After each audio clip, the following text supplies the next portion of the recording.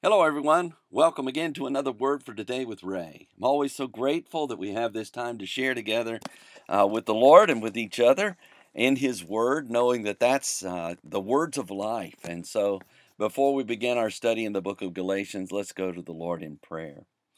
Heavenly Father, we have learned so much about your grace and how nothing can be added to it in this book of Galatians. Lord, it's a joy to know that our God cares about us that much. That, Lord, you would be the one that would keep covenant with us, and even when we sometimes fail to keep our side of the bargain, you're still there.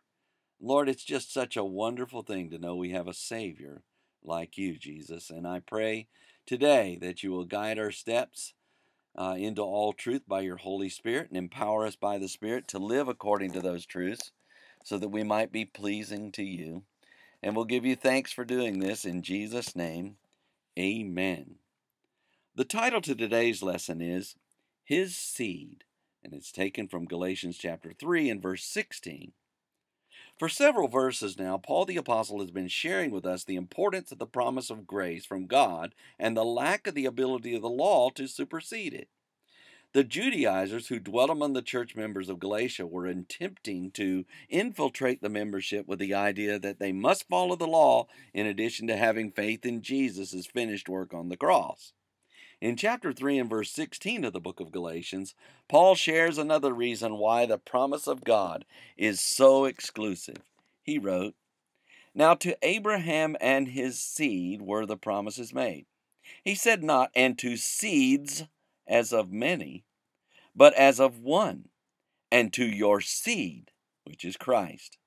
Paul continues to use the example of Abraham in giving this explanation. Yet if we look closely, we will see one difference. Now to Abraham and his seed were the promises made. Let's notice the word seed. This word is singular and not plural. It wasn't to an entire nation that this promise was made, but rather to Abraham and his seed. The question becomes, who is that seed? Paul answers that question in the next part of our verse. Paul said, He said not, and to seeds as of many, but as of one, and to your seed, which is Christ. Sometimes there is no need for explanation when we read the Bible because it gives the explanation itself. This is the case here. Paul noted that God did not say seeds in a plural manner, but rather seed singular. He then tells all readers who that seed is, Christ. If there was ever a place for Paul the Apostle to add additional ways, laws, rules, or methods by which the promise of God would come, this would have been the place. But no, rather than expose other seeds, other ways by which the grace of God might be implemented, Paul tells of the exclusivity of Jesus Christ. Only by Jesus, Abraham's seed, would the gospel come. Abraham preceded the law, and the promise of God was given to him then. Abraham is known as the father of our faith, and because of the promise of God through his seed, would all nations be blessed.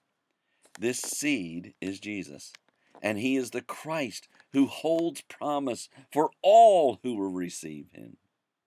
So what about us? Do we believe there are other ways to make it to heaven? Are there additional paths to receiving the grace of God? Is there another seed that has been born with such promise? If we take the time to think about what Paul the Apostle is writing, we will discover there is no other way, no other path, and no other seed by which people may be saved. If there were, Paul the Apostle would be one of the most deceived individuals to ever live. Next time, we will look more into the one particular seed of Abraham, so read ahead and let us join together then. Until tomorrow, there is more. And may the Lord bless you and keep you. May he make his face to shine upon you and be gracious unto you. May the Lord lift up his countenance upon you and give you peace as you continue to study his word.